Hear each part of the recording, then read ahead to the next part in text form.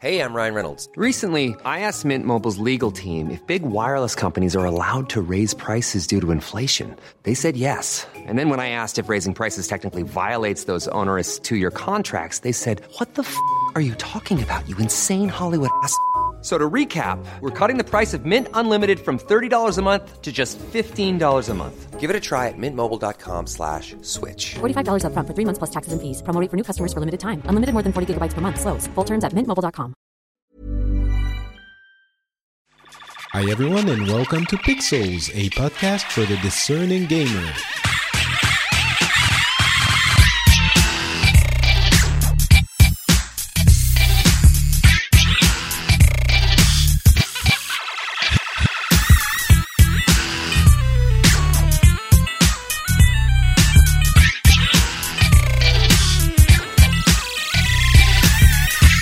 Hello everyone, welcome to Pixels, the show about video games where we try to analyze and understand the why of gaming, not just the what, as a very kind soul put it on iTunes. I'll talk about this a little bit later.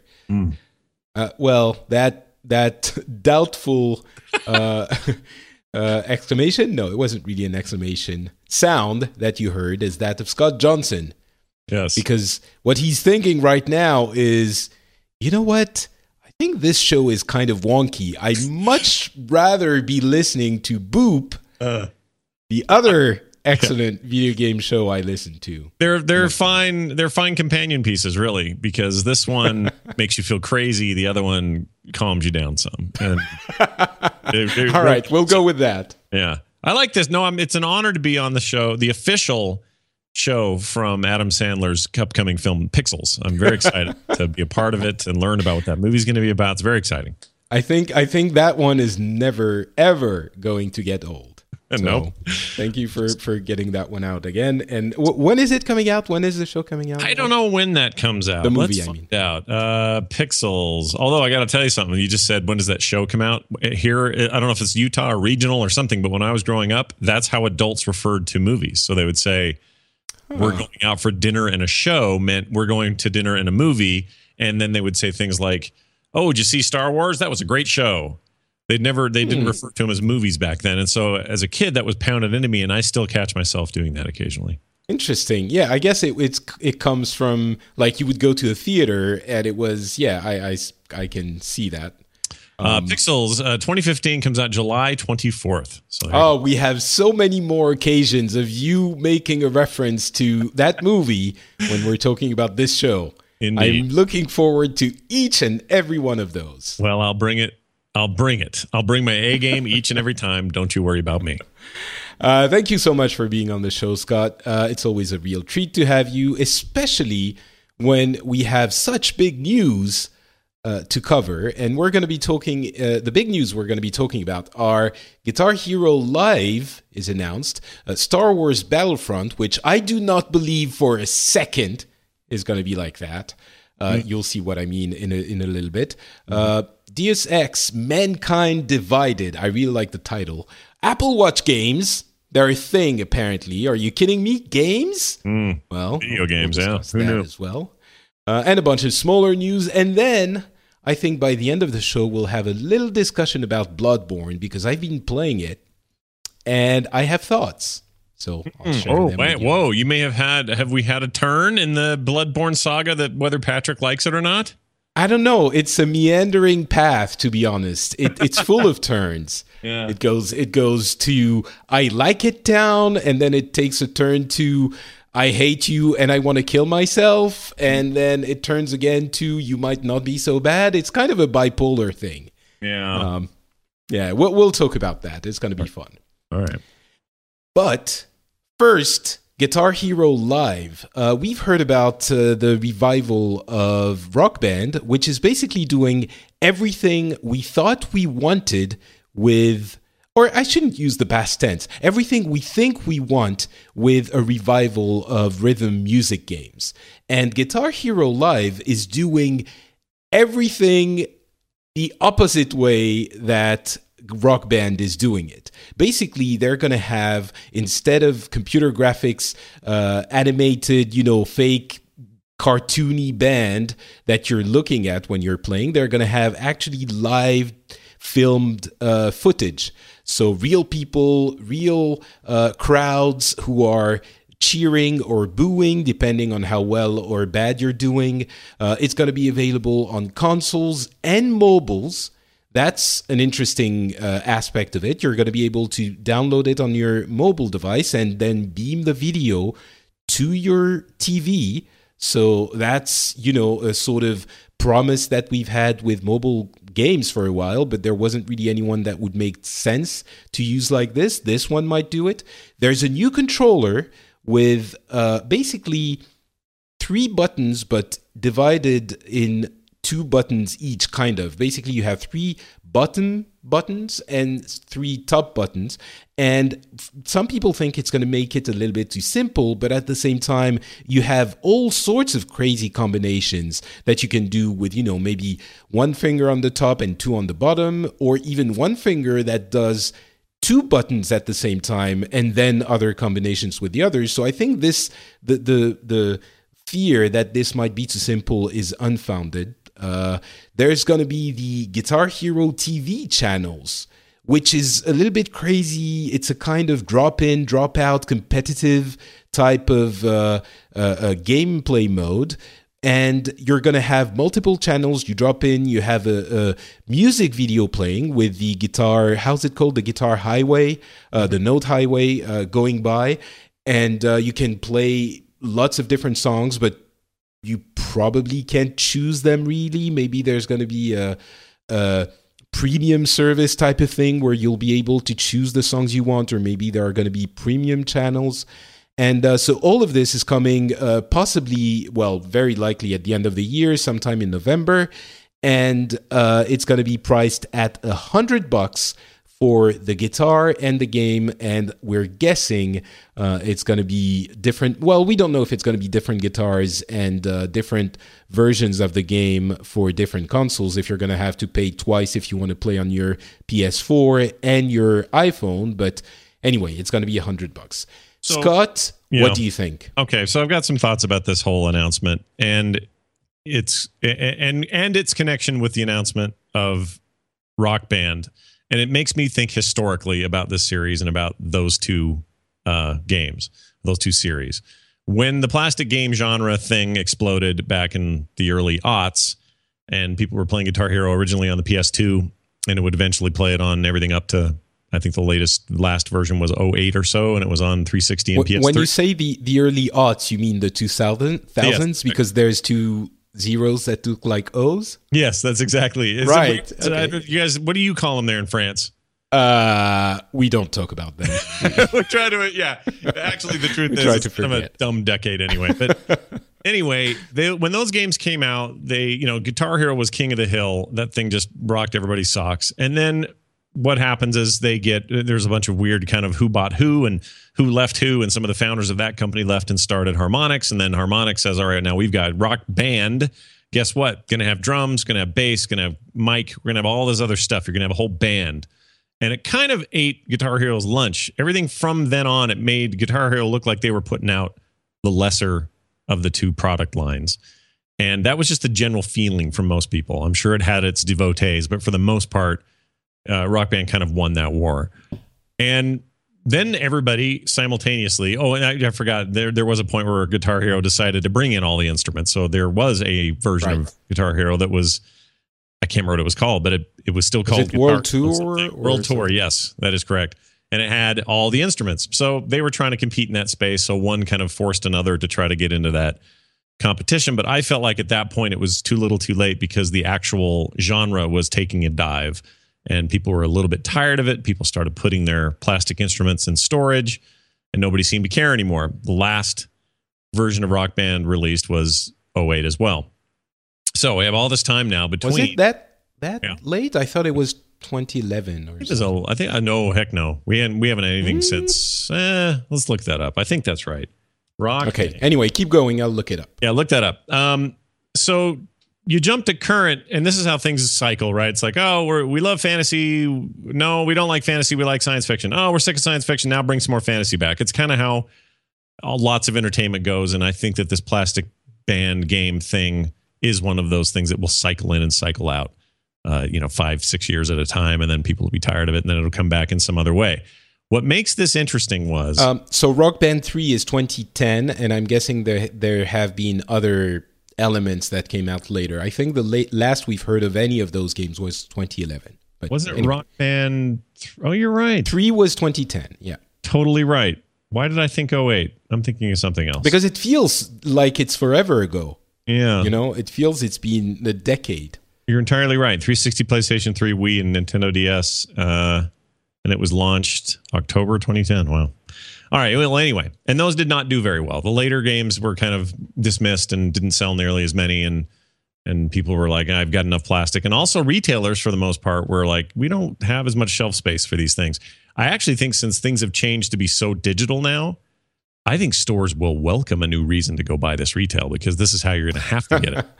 That's a good point. Yeah. I think that kind of turns it on its head a little bit and makes retailers happy to stock all your plastic instruments in your giant boxes, because it's a very different market now, and they don't stock as many games, period. So that all aside, though, with Rock Band coming out first and saying, we're going to do a new game, that gives them some advantage in the zeitgeist to say, oh, look, they're first, they're going to do this. Wonder what Guitar Hero's doing. Remember that? They were terrible compared to this. Ha, ha, ha. I think that this is the smartest possible thing, to get to my point, that Guitar Hero could have done, because they've essentially set themselves up for a couple of things here. One, a very different experience that is maybe the first FMV, full motion video game, we've had in a long time, where actual featured video of people as part of the interactive experience in a meaningful way. But also, I think, and Patrick can argue with me on this one, I hope you do, in fact, but I think this is setting themselves up for a future that includes VR experiences and a VR-enabled Rock Band / Guitar Hero experience, where you're looking out over a stage at actual people and being able to move in 360 degrees and look down at your guitar, and this just the entire sort of VR promise. I think that's what they're aiming for. I think they're like, this isn't time to bring out new cartoon characters on a stage and you just watch the music lanes. This is a chance for us to redefine the genre. And in that way, I think this is a very bold, maybe risky, but very bold move on their part. So that's an interesting thought. I hadn't really thought about this. I don't think we've seen making of videos of the way they shot those videos. It didn't look like they were shot with 360 cameras. So maybe, it's always possible that they can redo it, or maybe it was and we didn't see properly. But certainly, I think there's going to be... Yeah, VR is an interesting... I don't think it's this iteration, I should say that. Right. I don't think whatever this version is does that, but I think this puts them in a position that says, look, you are the perspective that you looking out. It just lends itself to that, so depending on how Morpheus does or other solutions on other consoles or PC do, I think they want to be set up as the guys who have got the camera turned around the other way when that all hits. Yeah, that's a possibility. I think the cartoony looking... approach is going to look very dated very quickly. And it might go either way. It might be that the live thing is going to look very dated and kind of silly very quickly. I think looking at the silly little characters playing whatever they're playing is going to look weird compared to the being on stage and having that visceral reaction, which is what they're selling. On the other hand, Rock Band is going to be compatible with your previous instruments, and you're going to keep as much as possible all of your music. So that's a good aspect of it. But that's huge. That's a big deal, I think. Yeah. And it's a huge advantage on their end, because I think a lot of people were worried about that. But being able to use that old stuff's kind of double-edged. One, it initially seems like a good savings. You're not going to buy all that stuff again, and potentially not the music again. And so you're already up on the deal in a lot of people's minds. But what that also means is, hey, it's the same freaking game. Like you're kind of a thing that you've already played the hell out of. Whereas with this other one, it's like saying, well, yeah, we could be, it's the whole backwards compatibility question for consoles and hardware anyway. We could give you your entire back library, right out of the gate. But that Activision doesn't want to do that. They want to sell you everything again. But yeah, they really do. I mean, they probably all do. But I'll bet you Harmonix is making a very strategic choice here. I don't know who publishes them now. Is it 2K? Who's their? I'm not sure. Well, I'm not sure who that is, but their stake is probably larger in the sense that they need to do things to ensure that success. And I think that's a monetary decision that they would make and should make. Whereas in the case of Activision, they've got money to throw anywhere they want, and I think they can be a little more risky. Yeah, and maybe things like that. Yeah, so it's that's possible. Thinking, who knows? But to get back to the general feeling of guitar games, I've mentioned this on a couple of shows, and I think it was Christian Spicer on DLC, the show that Jeff Kanata produces, who basically brought me back on the idea of music games. He was saying that just as sports are something that is it's a kind of entertainment that's part of our lives, and we have new sports games every year, and no one sighs when, well, maybe a little bit because it's kind of the same game tweaked a tiny bit with a new roster. But still, there's no reason why music, which is also a big part of our lives as an entertainment, there's no reason that music shouldn't be a constant fixture in the video game world. And I think that this has been one of the quickest turnarounds that I've seen on anything ever. 3 months ago, everyone was saying, again, with music games, plastic instruments, I don't want those. And now everyone's kind of like, maybe I'm kind of interested. And I'm sure when they come out, there's going to be a lot of people who will be ready to spend money again on those plastic instruments. Yeah, I call it Call of Duty syndrome. It's or Madden syndrome, or whatever annualized thing you want to talk about. In this case, we're talking about a lot more years, but sometimes you just need some space. So people, I don't think you're crazy. I'll usually skip a Call of Duty and end up really enjoying the every others, because I've given myself, that space to kind of get away from it. And maybe 2010 or whatever it was is enough space. 5-6 years is enough to wait. I don't really see it like this. I think Call of Duty is the same game over and over again with minor tweaks, but games like rhythm games and sports games don't really live on the gameplay itself. It's a very important part, but they live on your love for the music or your love for the sport that you're playing. Mm-hmm. People who play FIFA are people who love soccer, or with its proper name, football. People who play NBA Live are people who love basketball. Mm-hmm. It's not, there might be other people who play those games as well, but in order to play Call of Duty, you have to love Call of Duty. There's nothing more that harkens you back to that game. So for that reason, I think that music games can live forever. If you take the right approach, they can live forever, and there's no reason for them to ever need breathing room. Well, let me ask you this then. If that's true, and I'm not saying it isn't, because I kind of actually agree with you. Let me play devil's advocate. By the way, basketball proper name is Bucket Chuck. Anyway, the way I see it is this: if you have a genre like music rhythm games or whatever, and that needs to be venerable and always there, and a thing that we're always returning to, or not even returning to, but just is there all the time, like you're suggesting. Why is it that sales plummeted and people put those instruments in their closets and things, despite the fact that in Rock Band's case, they kept the fires burning with DLC and downloadable songs and song packs, and they kind of had the right path to how to keep this fresh. Well, keep adding new songs, keep adding new music, new genres, new whatever. Yet people still were like, I'm done. They're gathering dust. Nobody cared. I think it was too much. I think the band aspect of it was pushing it. I think people gorged on the Rock Band parties and then were sick of it. But the new approach, kind of new, is guitar is the main focus, and that's what we're about. Even for Rock Band 4, I'm fairly sure that they're going to be pushing the guitar aspect of it a lot more than the play everyone with your friends. The guitar, the arrival of the whole band was born out of a fantasy that seemed like a good idea at the time, and an arms race between Activision and basically Harmonix. Yeah, I think it was good for a minute, but it perverted the joy of the basic premise of the game. And I think we're getting back to that basic premise. I kind of agree. I might be wrong, but no, I actually kind of agree, and I think it is dangerous when there's only room for two, and then those two fight like crazy. It ends up, I agree, diluting the experience. And it's funny. I actually feel like we're heading toward a potential. I'm not 100% sure on this, but a potential arms race with similar side effects in VR.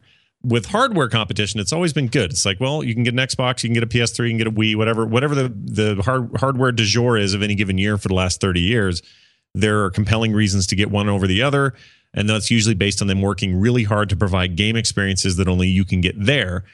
In the case of VR or in these banned games, the kinds of one-upsmanship don't necessarily lead to better experiences for the players or those who would potentially enjoy them. Sometimes it just comes off as sour and angry and mean and loses focus. So I don't know if that's for sure going to happen to VR, but I worry a little bit that VR, with its everybody's right now scrambling for control or for dominance in a market that doesn't even exist yet, that we're going to end up with an arms race that will end up meaning that players will have to just kind of be irritated by the fight while they try to find a compelling experience to play on their expensive hardware. It's certainly a possibility that this will lead to that, but it's also a different. I feel it's a different market because it's something where everything has to be figured out. Mm-hmm. With VR, we don't even know not even talking about games. We don't know what the kind of experiences that are going to work are going to be. Everyone has the fantasy of kind of an FPS where you're immersed into that world. But we don't know if that's going to work. We don't know what is going to work. So the effervescence, is that a word in English? The excitement in that field is almost natural and necessary to an extent, in the same way that the excitement for rhythm games was necessary because we were still figuring it out. And I think what we have figured out is that entire bands with plastic instruments are not something we want in the long run. Some people will want those, and I'm sure there are rock band nuts that still get together and play every weekend.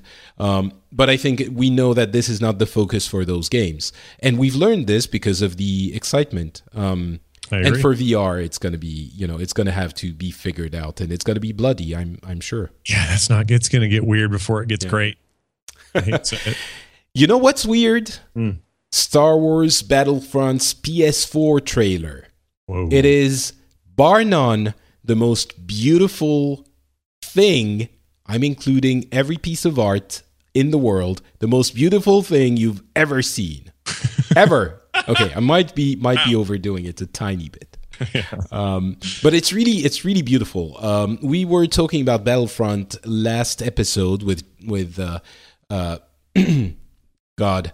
My mind is blanking. You had God on the show.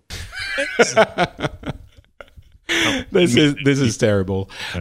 No, we were talking with James. I was going to call him John. I'm sorry, James. We were talking about biblical references today. Amazing. Yeah. I know. We were talking about Star Wars Battlefront, and he kind of sold me on the fantasy of Star Wars Battlefront.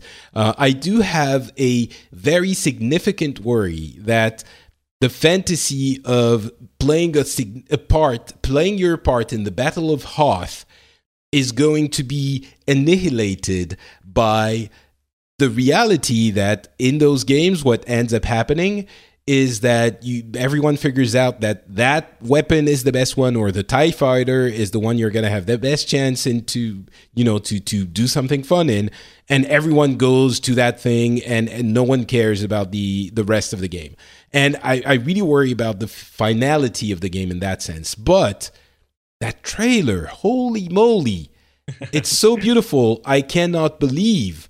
It's unbelievably beautiful, literally. Meaning, have you seen? I don't believe it's going to be like that. Have you seen Battlefield 4 or Hardline or anything in the most recent versions of the Frostbite engine? That would be my question to you. Because if you've seen that stuff in action, playing it, you will not be surprised they can pull this off. Because that engine right now is at what I think the pinnacle of all the engines in terms of what I'm seeing visually on screen, but more so, they're able to take large scale efforts like a giant battlefield full of crazy things going on and represent that in a very 60 frames per second, beautiful, wonderfully rendered, textured way. So I'm not surprised at all by the visuals. I think it looks even this. I mean, it seems the amount of foliage, the trees, I know it seems like a lot. It seems like a lot, but I've seen there's stuff in Battlefield that make you go, "Whoa, what in the crap? How is that even? How am I looking at this and not? How's my computer not just begging me to shoot it in the face?" Like that stuff does. No, but there's even on PS4, because on PC I can believe it. Well, I think they're demoing that on a high-end PC with a Titan card in it. I don't think that thing is running a PS4 demo at all. So that's the thing. That's the thing. They were saying it was a PS4 version of the demo. I don't buy that. That part. Well, okay, there we agree. Yeah, we totally agree. Look at that, everybody. Mark this down. Time marker, however far we are in. Yeah, no, I totally agree with you. Here's the other thing, though. I will dispute what you said earlier about the actual battles and their outcomes and min-maxing in the match and all that. I don't know if you played any of the other 2 Battlefront games. No, I haven't. So I come to this completely as a virgin. They play like Battlefield games. That's what they're originally based on, is this idea of Battlefield 1942, which was the original Battlefield game, was this big, massive World War II shooter. And all the Battlefield games since have followed that kind of structure. And it's helicopters, tanks, jeeps, guys on the ground, multiple classes, that sort of thing. Some maps lend themselves better to air combat. Some lend themselves better to ground combat. But the bottom line is, if it's well balanced and the developers go as far as they can with that balancing, with both, how do these maps work? Where are the choke points? What players are going to want to do the most? Not making something too OP. It should be fine. I mean, they've proven in the past those Battlefront games were very popular and did really well, and so have the Battlefield series in general has done really well. So I don't think that's going to be an issue, because that kind of gameplay is already sort of a known quantity. So it's not like they have to do anything new here, really. That could be a bad thing, because maybe they won't do enough new. Because if this at the end feels like Battlefield 4 with a Star Wars skin, that will be very disappointing. You want things that will set it apart, but I guess I understand that. I understand that some people are into those kinds of games and that they enjoy those games and they play them the way they're supposed to be played.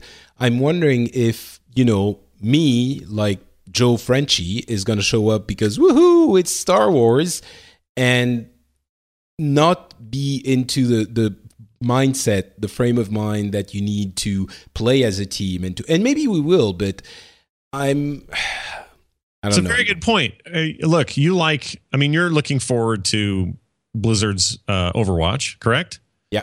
Okay.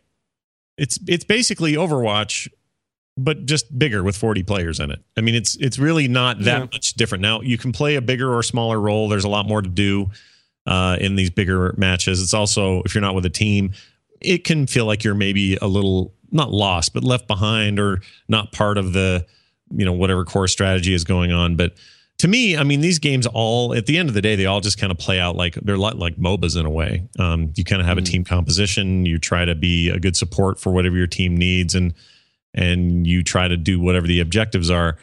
The fan service part comes on as a nice layer on top of an already established genre that you may not love. That's possible. It's entirely possible that Joe Frenchie over here, like you said, is going to wander into this and not have a great time. But it's, for me, I very much enjoy that large scale-ness of those battles. And I spent, I don't know how many hours and days playing Battlefield 1942. It was a fantastic video game. And pretty much any twist on that is interesting to me. So they have me at all of that. And if they can do all that right and not get too EA weird with this in terms of, I don't know, their DLC plans or any other stupid sign-up crap or whatever they're going to do, as long as they steer clear of a lot of that, I feel like this could be a big deal this year. I mean, I've enjoyed Call of Duty multiplayer and Destiny and, whatever, a bunch of other multiplayer games. There's no reason I couldn't enjoy this one as well, but it just feels like for Battlefield, it needs to be a lot more team work focused, and Call of Duty is basically kiddie land. You go in and you frag up a bunch of people, and then you're happy because you have a bigger EP-ness than everyone else, or Well, yes, and it seems like this mindset, which is a general, more widespread, doesn't work for Battlefield. So I don't know how much the wide appeal of Star Wars as a franchise is going to be detrimental to the gameplay experience of the community as a whole. But maybe I'm wrong. Maybe it's going to be done properly. And well, it may people be are going to be pushed to. Sure. And you may get in there and go, like, you're right on the Call of Duty thing. It's funny because I think the developers of that multiplayer experience know that if you had a team and you were doing competitive Call of Duty playing, you could do some really great stuff as a team. Like, there's definitely ways to take strategies and do all that stuff. But they definitely erred on the side of, we want this to be super easy for anybody anywhere to get into and play right now and still have an impact on the match. That's where they decided to go. I agree with you that the Battlefield games and the Battlefront games have erred more on the side of, you're going to have some fun in here, but if you're just coming in to shoot stuff and hope to get a decent point at the end, you're probably not going to win, and you're going to want to be more coordinated. That's definitely where they're at. So, yes, I'm going to agree with you that they are going to expect you to come in there and contribute in a way that's more than just come in and shoot stuff. But I think you want that, don't you? Yeah, you do, but ultimately it can easily derail a game, and it can become a very frustrating experience in the way that, you were comparing it to MOBAs earlier, and we very well know that MOBAs are an ecosystem where, because of the paramount importance of team gameplay and teamwork, when it doesn't work, it's very frustrating for everyone involved. So right. But anyway, there's also going to be an offline single-player element to the game, which I'm hoping is going to be more than just, a bunch of multiplayer missions with bots. But I'm excited about that because, again, that trailer, if it's even, 80% of what it shows there, it immerses you in that Star Wars universe, which between that and the movie, yeah. It's gonna be exciting. I'm skeptical, but on the look with you. But if they, like you said, 80 is where I'm at too. If that's right around where they can do it, and it's already incredible. Oh my gosh, dude! Even if you're remotely a Star Wars fan, it's like you're gonna get that game even if you don't play shooters. Like, it's just just too much to avoid, I've never been a big Deus Ex player. Mankind Divided was announced last week. It's the next installment in the franchise after Deus Ex. What was the previous one? Human Revolution, I believe. There you go. Human Revolution. So Mankind. Next one is going to be Deus Ex People Angry. Finally, the Angry People expansion we've all been waiting for. There you go. I really love those games. They're great. Yeah, it's. I mean, they're definitely a revered franchise, and I think the transition to the reboot with Human Revolution was very much appreciated as a solid effort, even more a success. I think the one drawback was the boss fights were not very well designed, but in this installment, they've promised they've taken another pass at all of this, and that the boss fights are going to be better.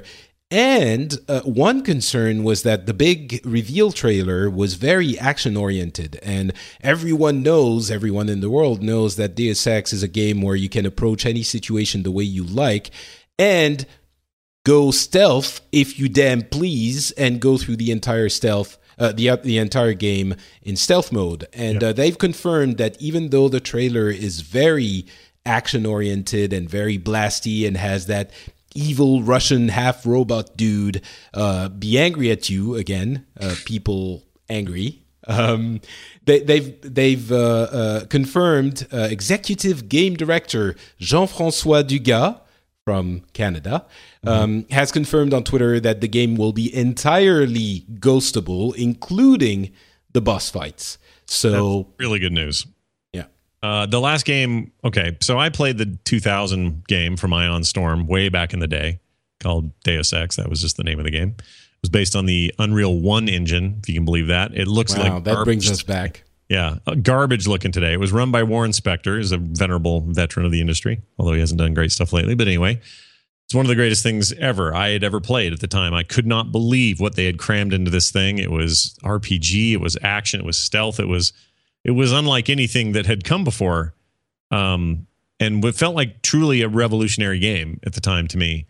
and was just blown away. So I played that. I never played the sequel, which is kind of weird, but that came 3 years later in the form of Deus Ex Invisible War. And then I also played this most recent one, which is a prequel to all of that story-wise with Human Revolution, which came out in 2011. All that being said, I think the best of the batch is the latest. I just had a problem with the fact that I could stealth that game almost entirely, except for boss fights, and those were terrible. I hated those boss fights. They forced you to play all actiony and not use any of the skills you've been saving up and doing, and it just broke the themes. It broke air. I just hated that part. But for the most part, beautiful game. Just felt great all the way through. The fact that they're making a new one, totally stoked. Can't wait. Bring it on. I'm ready. I love it. And I'm ready for science fiction, by the way. This is what I need more of right now. I'm a little fantasied out at the moment. I need some efforts in both video games, film, cinema, TV. I need some science fiction back in a hardcore way. I'm having that kind of swing towards sci-fi right now, and this will fill that need nicely, I think. And you know what is super science fiction-y? What? Playing games on your watch. What? Yes! Crazy. Are you some kind of Dick Tracy? What's happening?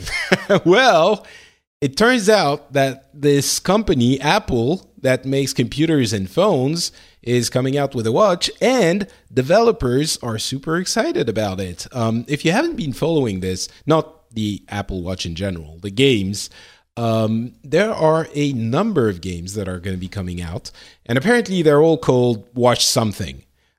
There's going to be an adventure game called Watch Quest. There's a sports game called Watch This Home Run, and a spy game by the developers of Surgeon Simulator and I Am Bread. Yes, there's actually a game called I Am Bread where you actually play a piece of bread. I bought that. Yeah, I gotta play that. You haven't heard of this? I have it. I bought it. It's down. I installed it, but I have not played it yet. I think I'll do some videos or something with it.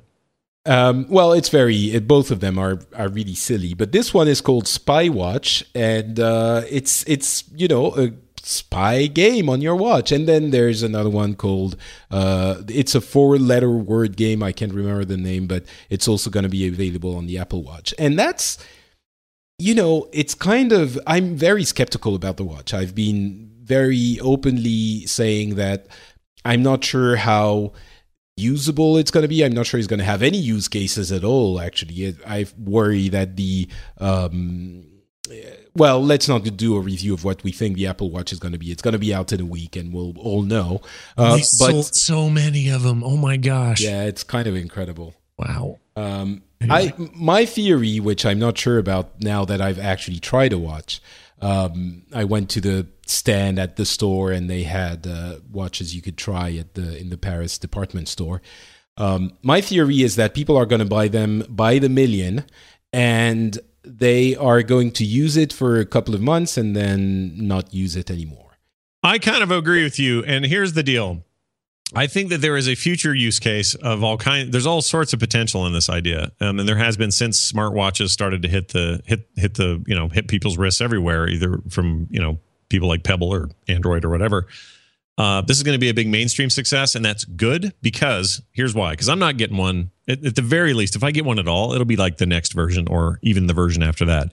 And here's why. This first version is going to teach them a lot about how people use them, what they need, what they don't use, why they care, why they don't care, when the drop-off happens on usage and it just becomes a watch that they have to charge every night. Like all of those kinds of things are going to make a huge difference as to what these things do in the future and how we'll actually use them and how they'll behave. And I don't mean Apple's just going to learn this lesson. Everybody's going to learn it. And they're all going to be jumping at it. So today, I am completely not skeptical. I'm skeptical of my use cases. I'm sure other people are going to love the freaking thing. But there's nothing I really want to do until you showed me this damn link for this Watch Quest game that looks like it's something I do.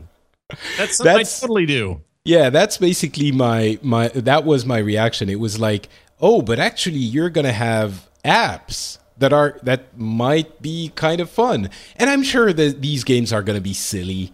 Most of them, it's just really, are you going to it's everything you think is dumb. Like you're not going to play a game on your freaking watch, but maybe, we don't know. And there's a bunch of games that are going to come out and they look like of course, we can't really judge anything about those because you have 3 screenshots and that's it. But they look like they're actual games, and if anything, they are showing that there is, from an interface standpoint, the potential for making some genuine gameplay on these on these watches. So I don't know. I don't know what to think anymore. I'm very confused. It's like I'm back in college and I'm experimenting.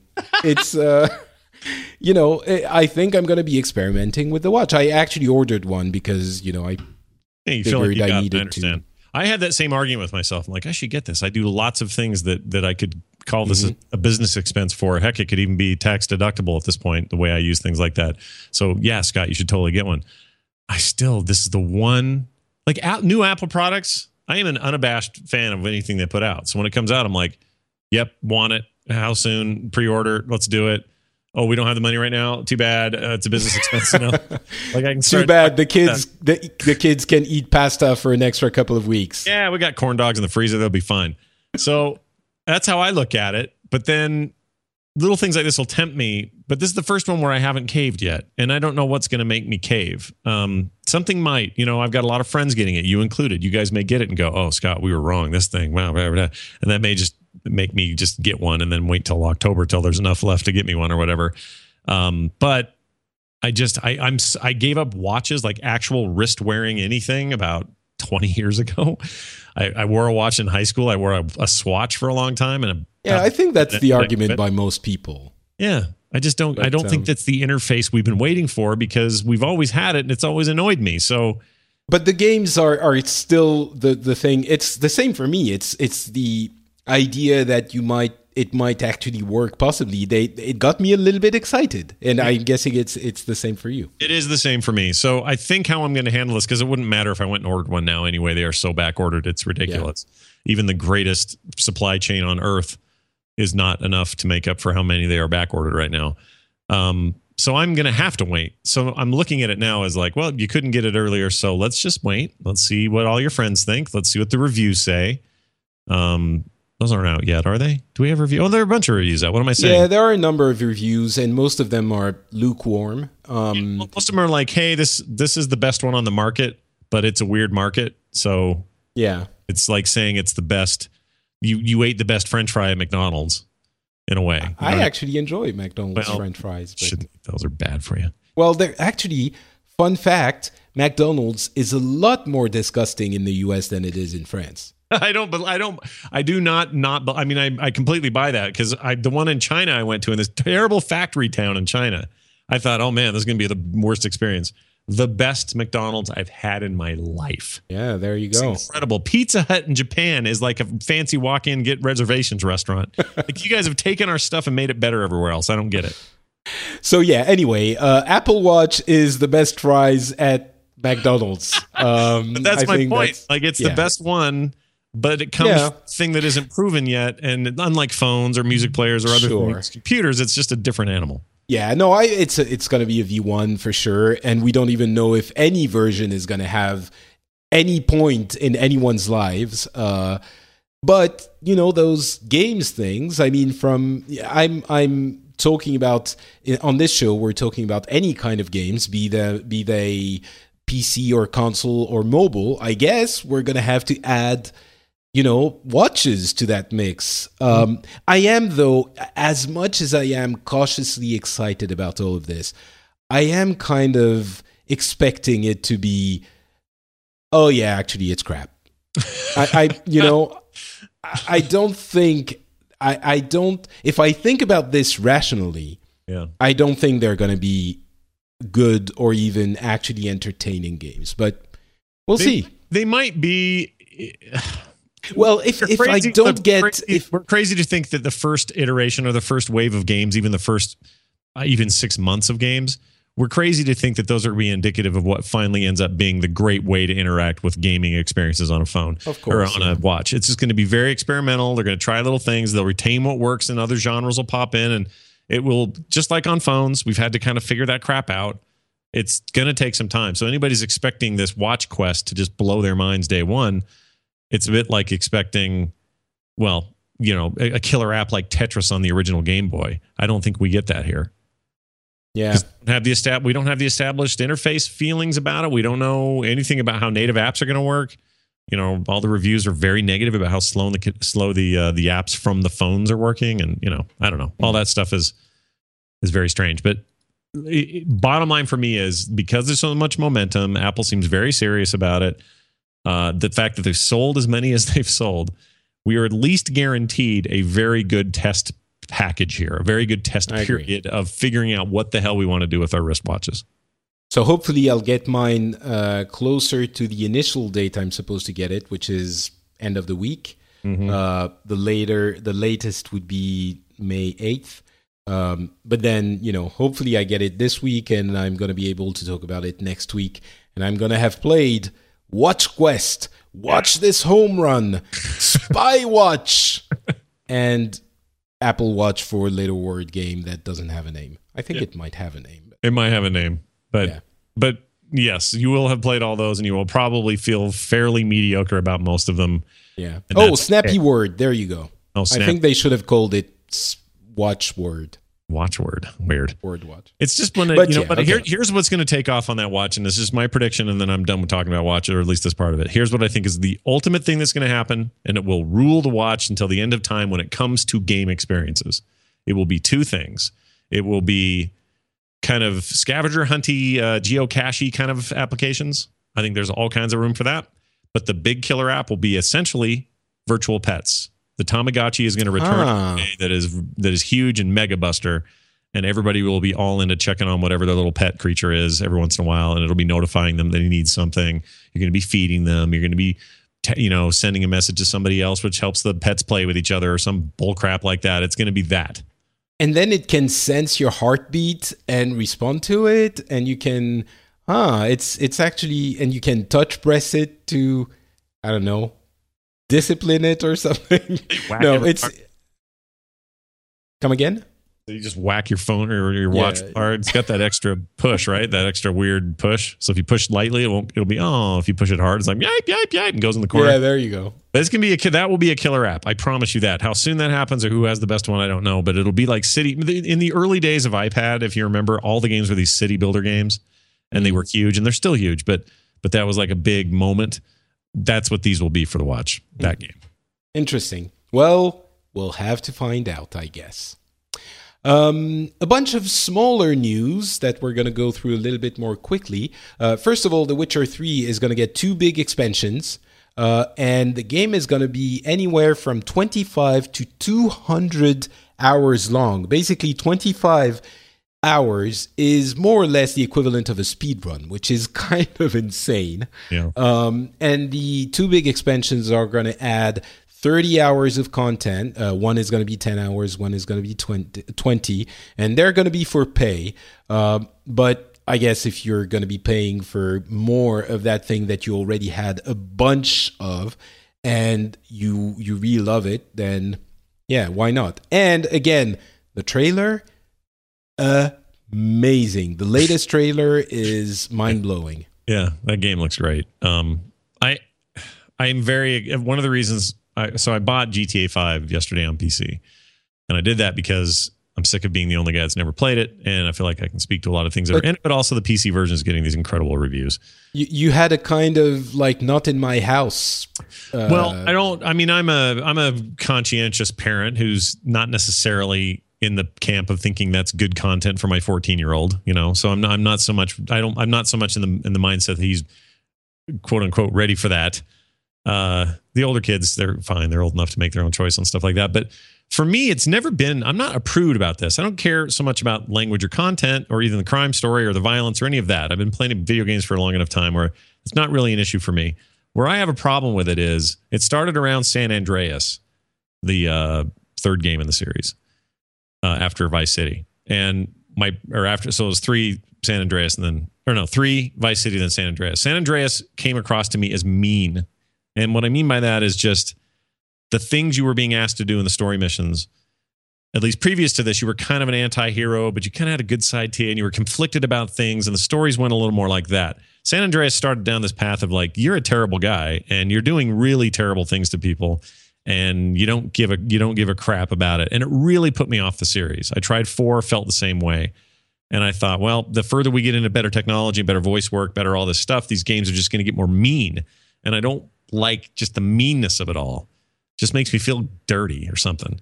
You know, it's funny. I had never played 3. I played a little bit of 4, but what struck me with 5 was first of all, how funny it is. And how much of you can run around shooting cops and, running over hookers if that's your jam.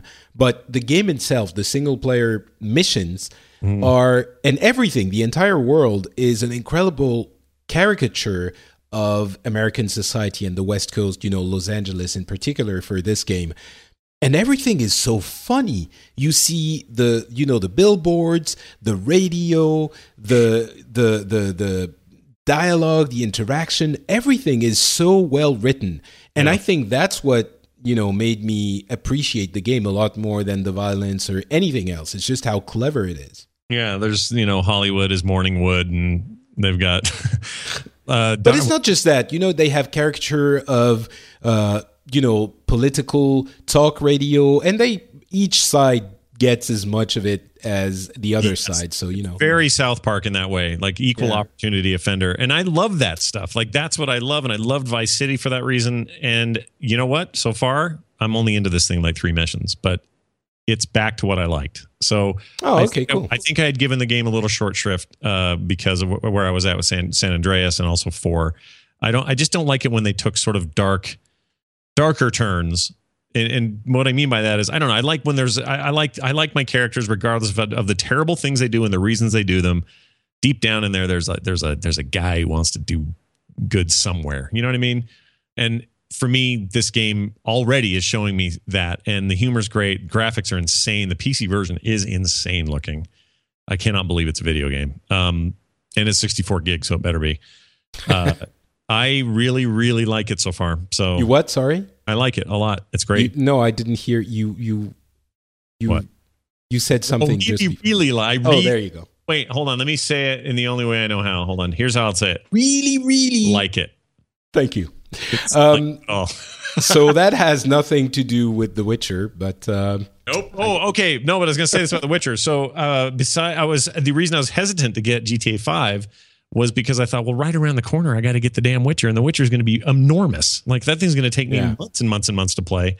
Why am I even considering this other $60 purchase at this particular moment? And whatever, I don't care. I'm getting the Witcher. Of course I am. Well, okay. I've played a little bit of The Witcher 1 and 2. I didn't really get into it, but I think The Witcher 3 is going to be the thing. And we'll see. Destiny's House of Wolves is arriving on May 19. That's the next expansion. It won't include a new raid, but there's going to be a kind of a horde mode.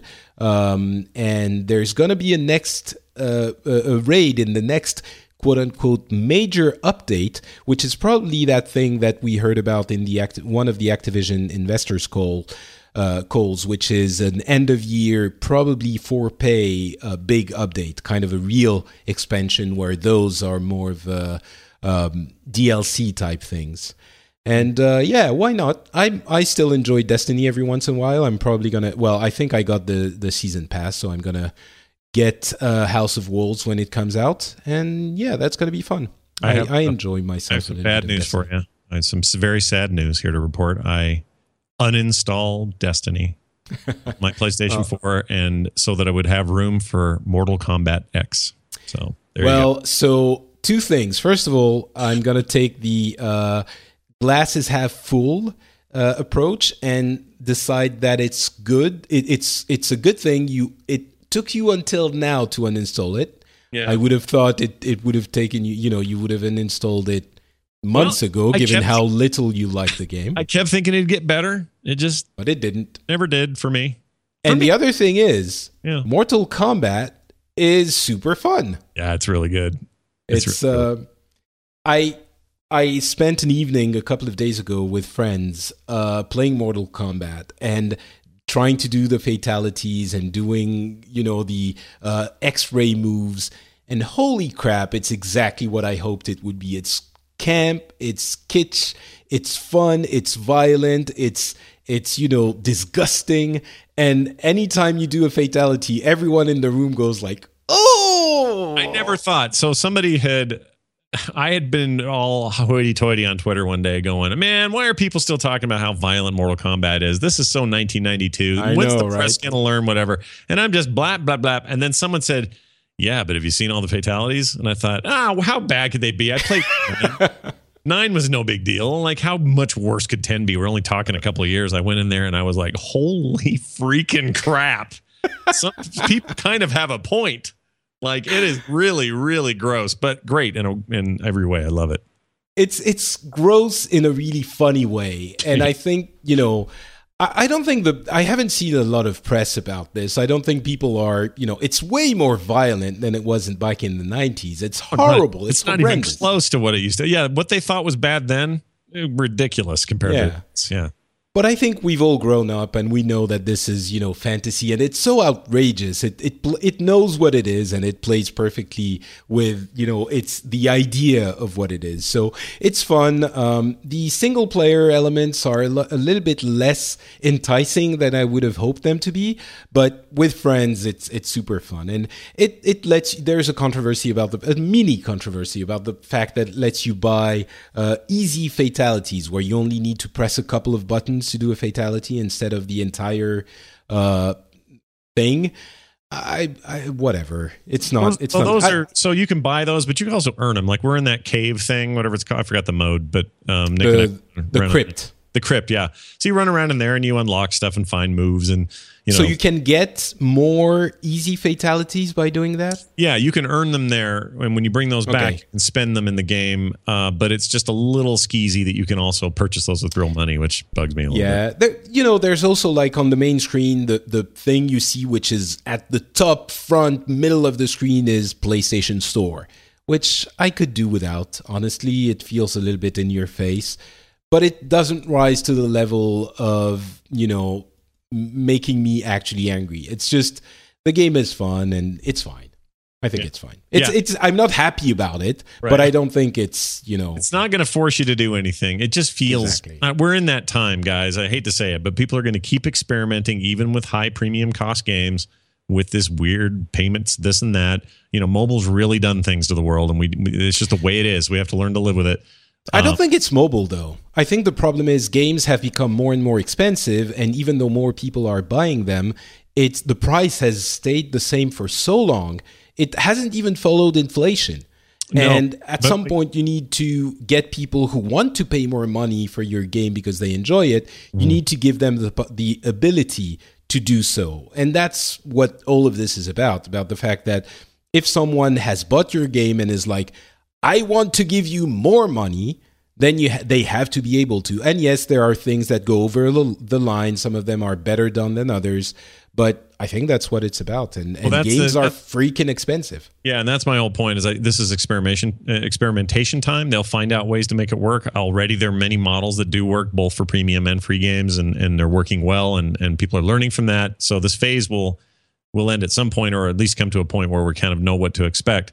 The one weird bit, I had this theory on Boop a while back that the lack of inflation in the video game business, which is a really weird thing compared to the rest of everything else we consume or buy, is a strange thing. But that I felt like this going full digital for the most part on this generation of consoles, and PCs have been doing that for a while, and handhelds and everything else, and mobile, getting away from physical media would make up the difference. So without the inflation, you at least had a cost cut for distribution and warehousing and transportation and middlemen and commissions and all the other crap that goes along with sending boxes and boxes of discs to stores. That whole thing being removed should help soften that, or at least build in some additional revenue they wouldn't have had otherwise, because they're selling so many more off servers, where that's a fraction of the cost of manufacturing discs and shipping them everywhere. But, to an extent. But I think there's also another, there are a lot of other elements. For example, a lot of the games have online elements that require servers to be maintained all the time for the lifetime of the game. And those also aren't cheap.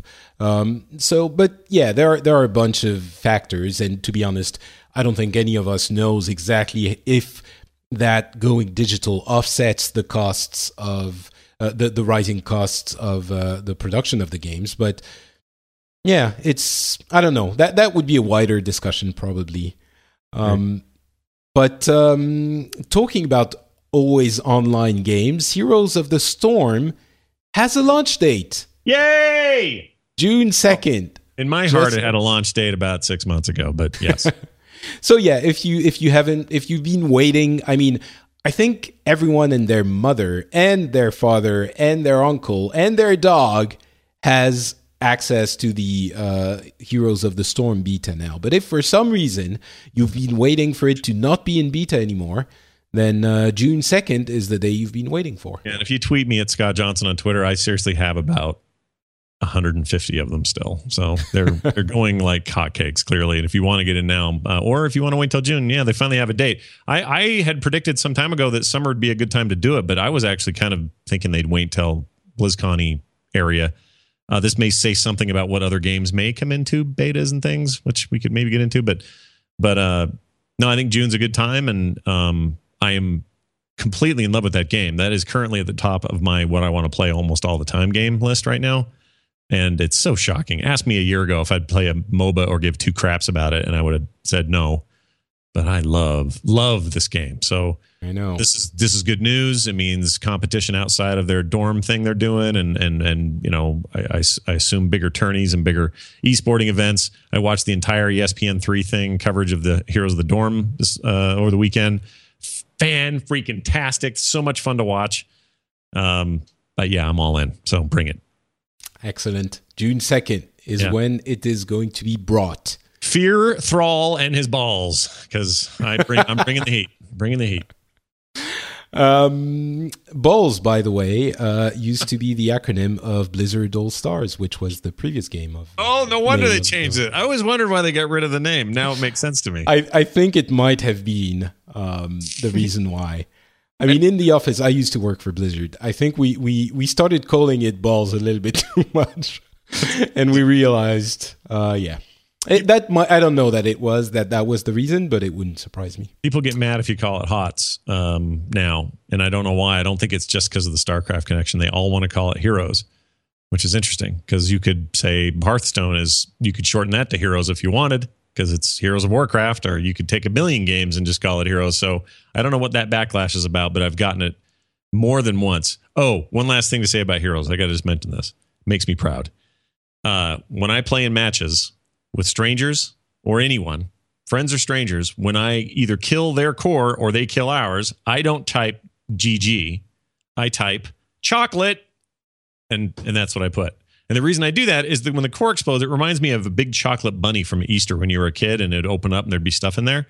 That's what it reminds me of. So I always type chocolate, and it became a thing I just did all the time. Yesterday, in 2 random matches with people who are not on my friends list, names I have never heard of before, said chocolate when we won. I'm making a difference, man.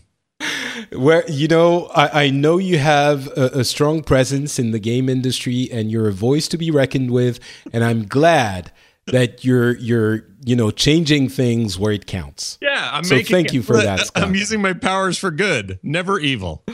And who can honestly look anyone straight in the face and say that chocolate is not a good thing? Right. So there. And take that, everyone else. Thank you, son of John. Ultra. Joe. Sorry. I'm sorry. What? Said no problem, Frenchie Joe. It's going to call you. Ultra Street Fighter 4. Now that's a real fighting game. It's coming to PS4 on May 26th for only $25. I might get it. I don't know that I will, but I might, because Street Fighter 5 is a year away at least. Yeah. And $25. I mean, I've bought Street Fighter 4 and I think Arcade Edition. Mm-hmm. I could buy Ultra. Maybe. Dude, I bought every Street Fighter game since the very first one on Genesis and Super NES, and everything since then, even the movie one, Street Fighter the Game, the movie, or the movie, the game. Oh, wow. Yeah, terrible game. I even paid money for that. It was bad. And when that movie was like 94, so that would have been like, what was that? I guess that still would have been 16-bit. I think they had a Sega CD. Oh, it was on PlayStation. Was it PS? Oh, yeah, for sure. Okay. Yeah. I can't remember. Anyway, I've had them all, including the most recent iteration of 4. I don't think I can justify another one. Like, I've got them all. But it's got to be on PS4. Yeah, but then what? Who am I playing? Who am I fighting with? That's the problem. That's the funny thing is I bought them all, but I'm more of an MK guy anyway. You I know. Wound my soul, Johnson. I know. Mortal Kombat is it's fun for fatalities, and I'm hearing this theory that Mortal Kombat is huge in the US.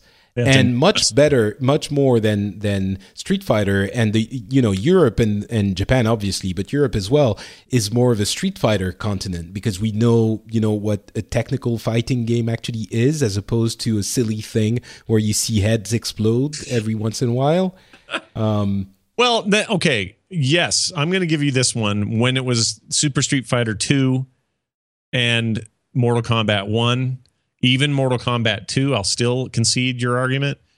Get to 3 and then jump to 9 and 10. I think you're talking about a much more technically complex game that does require smart moves and quick stuff. It's not just about blowing dudes up or pulling their spines out.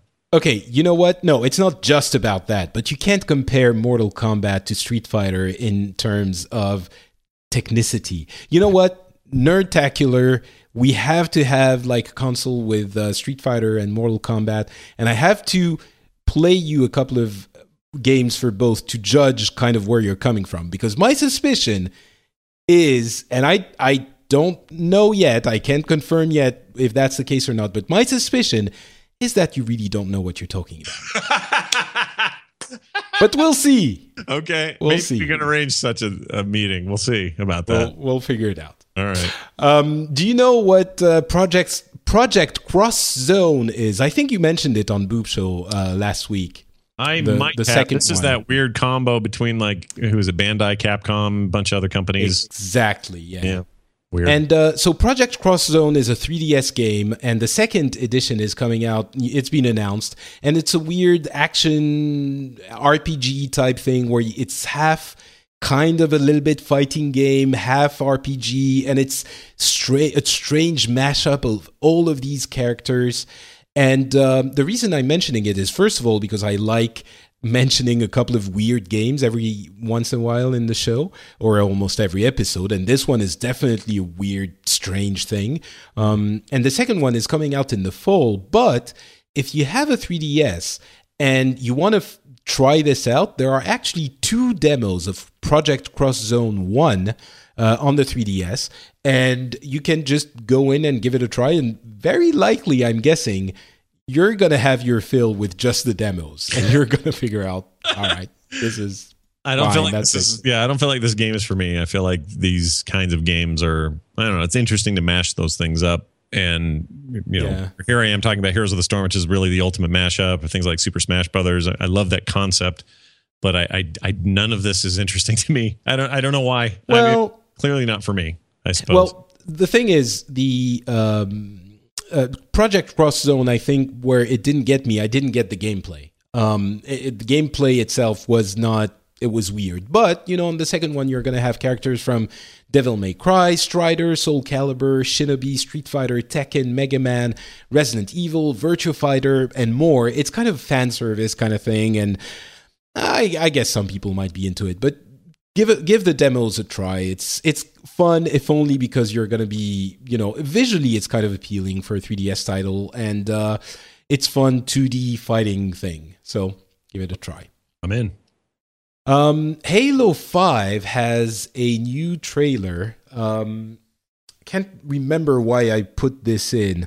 It has GameStop exclusive. Oh, reorders. I know why. Because so there's this guy. All right, so I don't want to spoil anything, but Master Chief's down, and in flies this other looking Spartan looking dude with some pretty wicked armor on, and he's talking smack. And there's that's all I'll say about the trailer. But I think the significant thing is that guy is wearing the armor that you can only get by pre-ordering through GameStop, which has some people flipping out because they think that's a cheaty way to try to entice people to spend money because, he's in the trailer. I want that.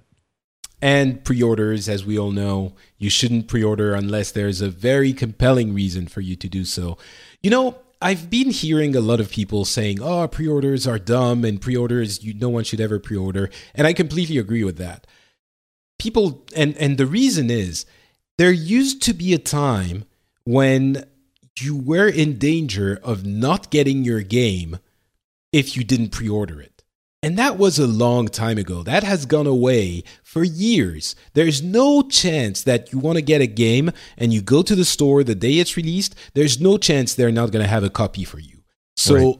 There's really no reason ever. The reason for pre-orders existing has gone away. The only reason left is that people want to get the companies want to get the money in advance and, you know, make it work in the bank, or be sure that you've bought a copy before you've read the reviews. Or there's no reason for pre-orders to exist anymore, except maybe if, you know, you want to buy it at GameStop and get the fancy gear that you can only get for GameStop. And by the way, that element works for pre-orders, but I think it's more important for GameStop because they want to get you in their own store and for you to buy the thing at their store.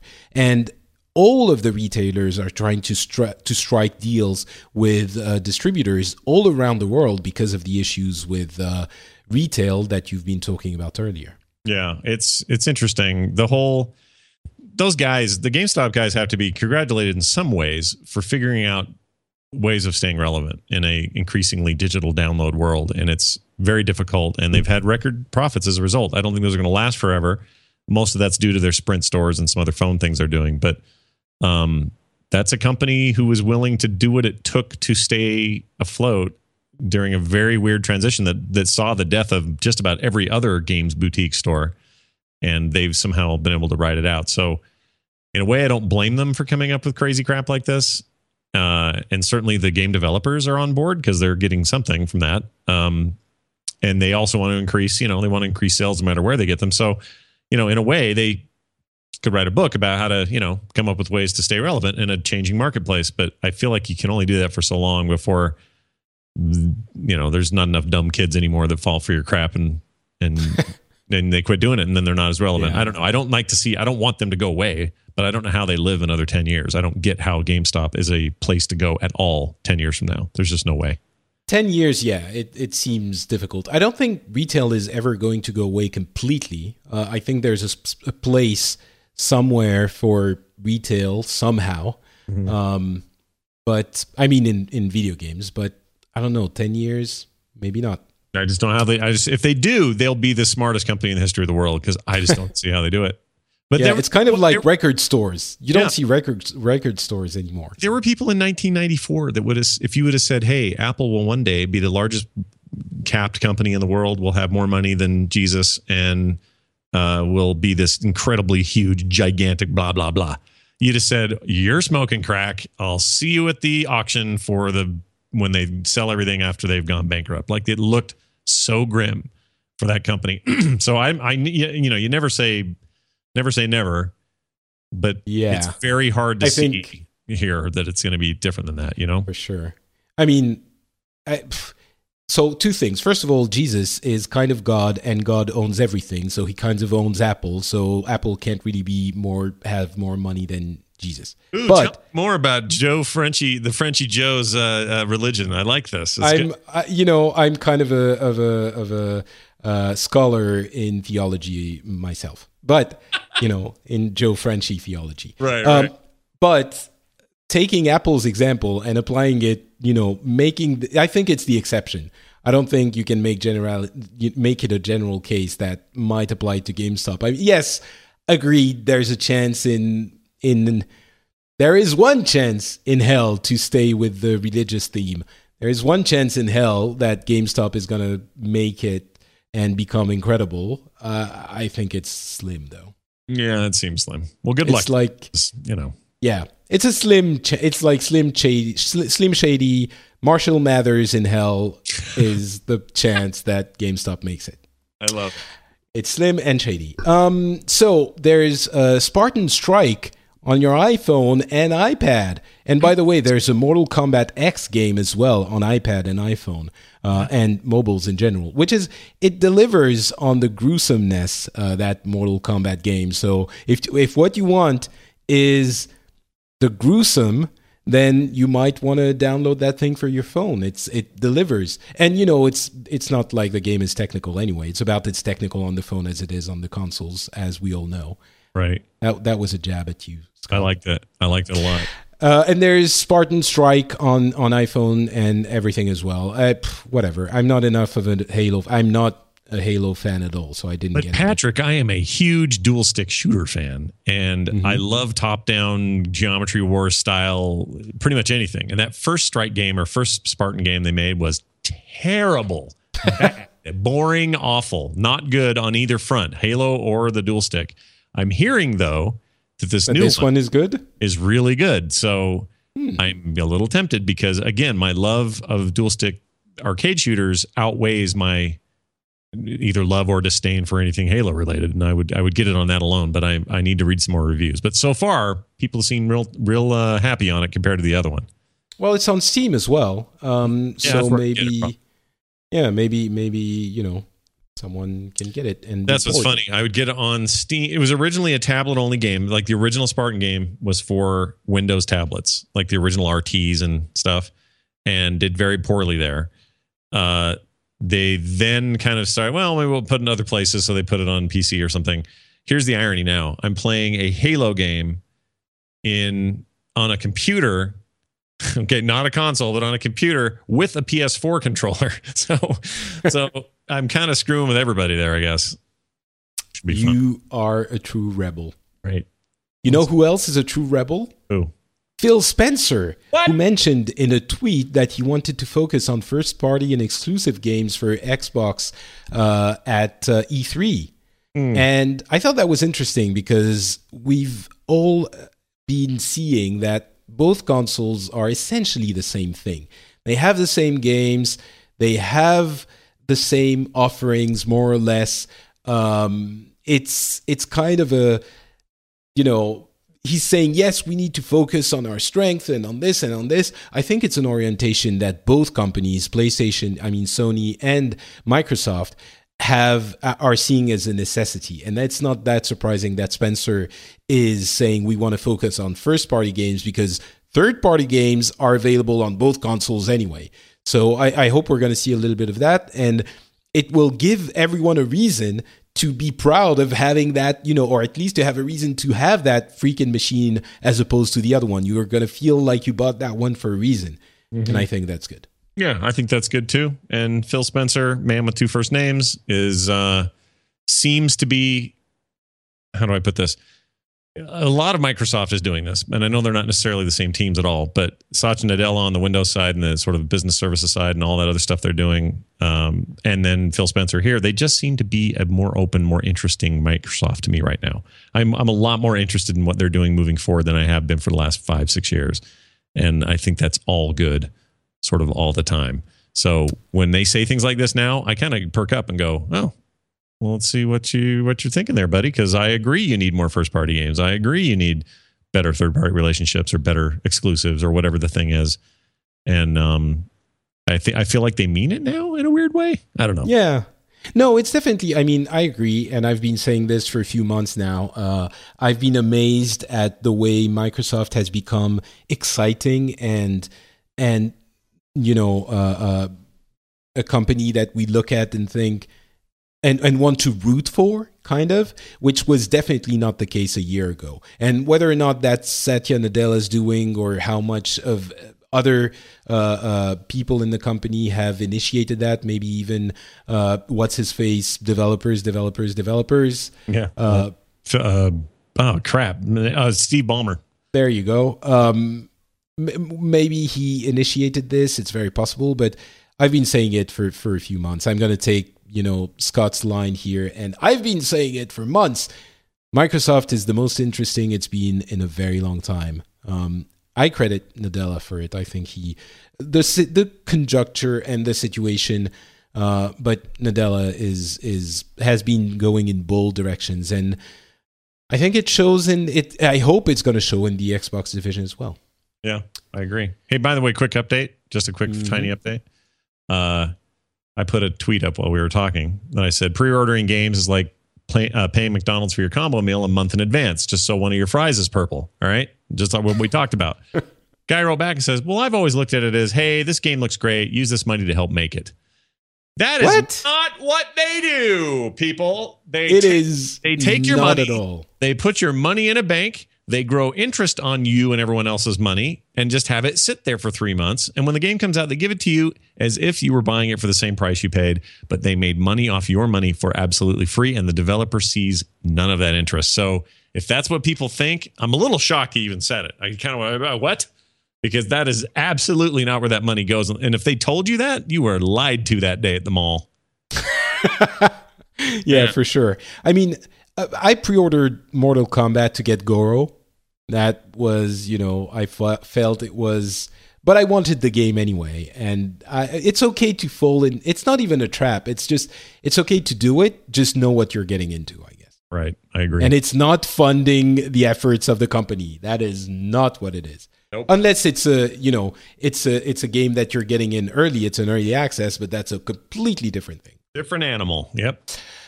There was a study about gaming in the US. I'm not even sure we need to get into it. I mean, there's about 155 million people who play regularly.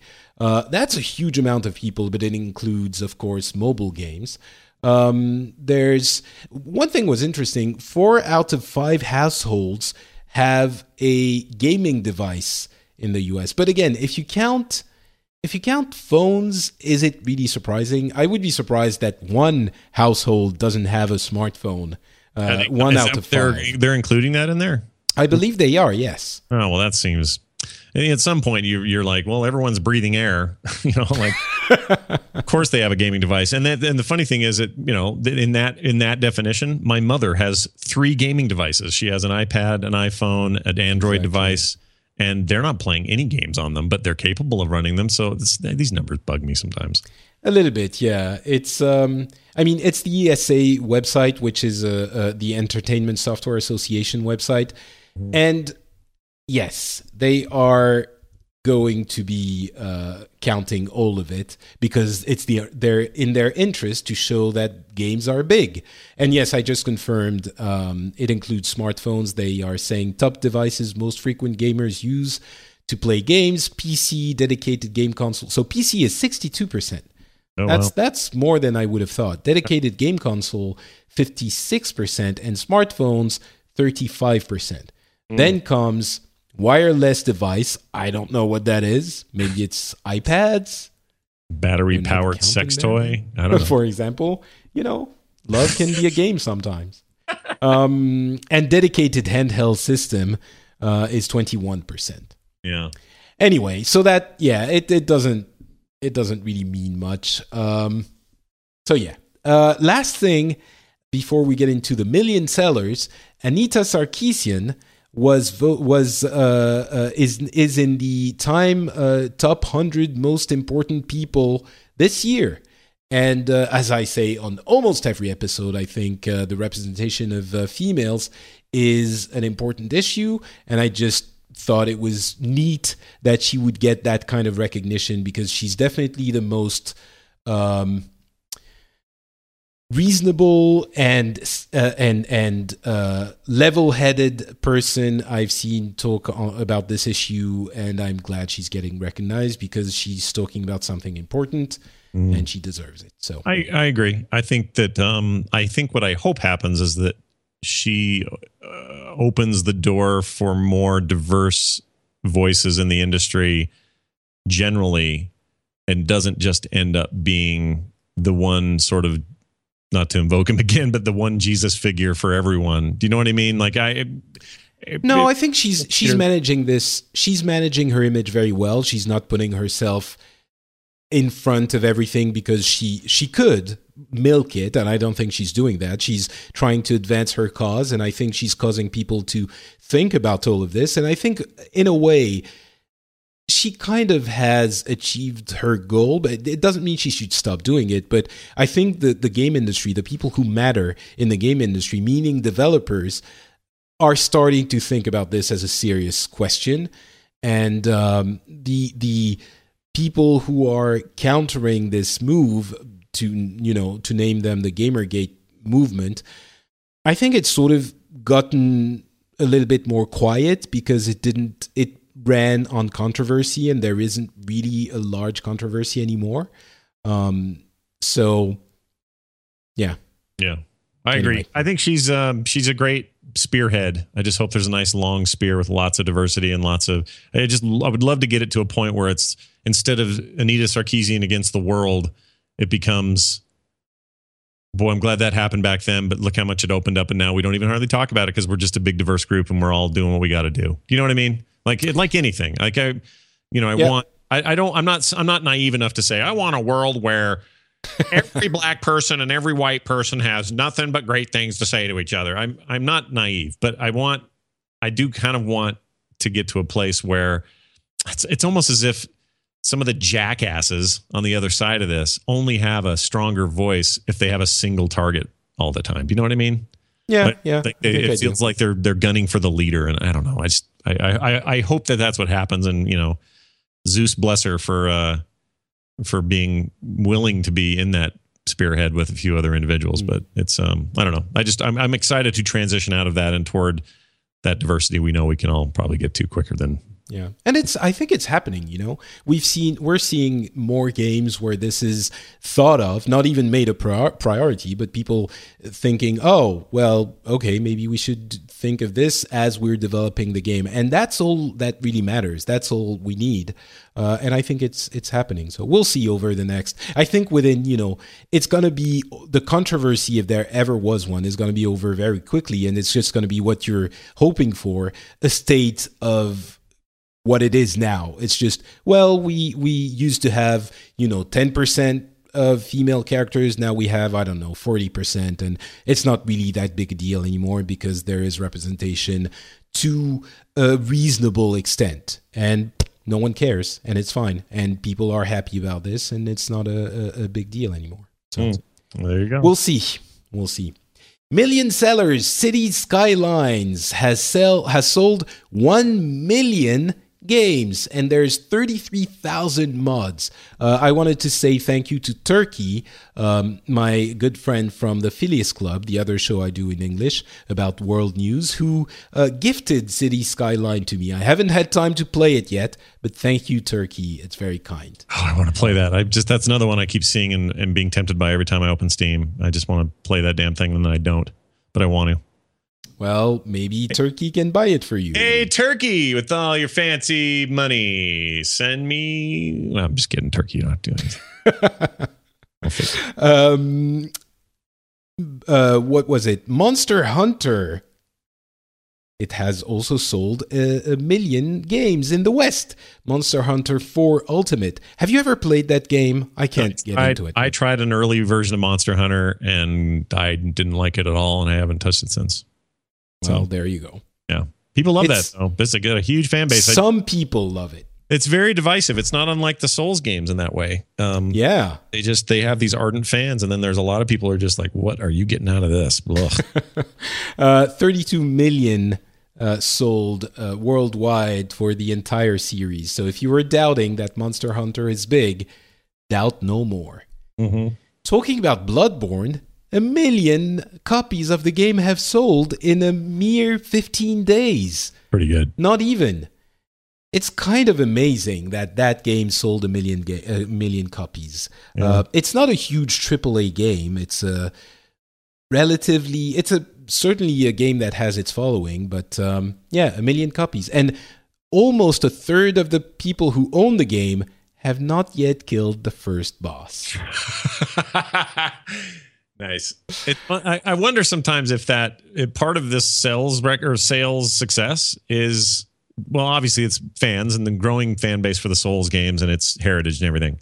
But also, I think they're also a little first party starved right now, For sure. I think that's on PlayStation. You can't get anywhere else. And I feel like people are like, yep, finally a game I can't get anywhere. Uncharted's not till next year. Sweet. This is it.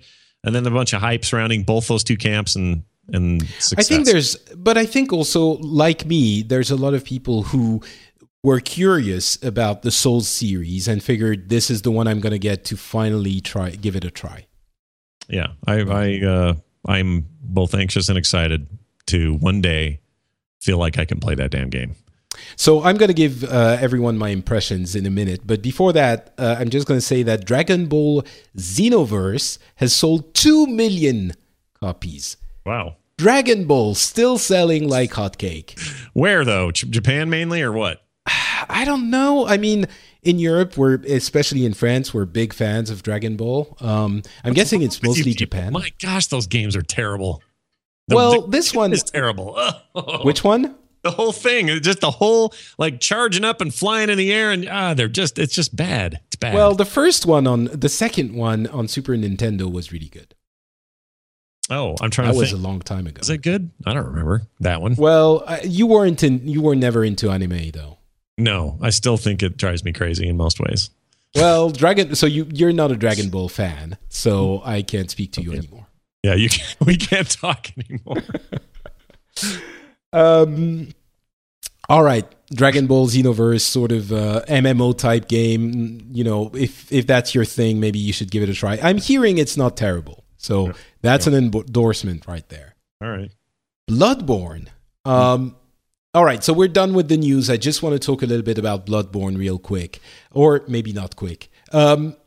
This is a game, and the entire Soul series, the reason we're talking about all of this so much is that it's a series like very few other that matters. In game design, in the history of video games, there's something that happened with that series. It changed things. Somehow it's going to be influential. It's going to trickle down into the concepts of game design. And it doesn't mean that every game is going to be soul-crushingly difficult as those are, but it's going to have an influence in the way people look at game design in the future. In the same way that, Half-Life influenced how people would view storytelling in games, or in the way that World of Warcraft influenced MMOs, or Mario influenced platformers. And maybe you're not thinking about this every time you're playing some other game, Uncharted, for example. But Half-Life gave a lot of Uncharted what it has. So anyway, the Souls are super important as games in the history of game design. Bloodborne is the one that I decided to try. I complained on Twitter how horribly, not even difficult, but horrible it was. And I think I'm going to try and explain what Bloodborne is to people who've never tried it. And that's not an easy task, because no one can agree exactly what it is. No one can agree whether or not it's actually difficult, because some people are saying it's not difficult, you just need to figure it out. And in a sense, it's true. But the game doesn't help you figuring it out. So I'm going to use different metaphors to try and explain to you what it is. The one I used in my French video game show was that of a Mario game where it would drop you into... Oh, by the way, I'm assuming you know what Bloodborne is. It's a third person, mostly... contact weapon game where you have to explore and kill lots of demon-like creatures.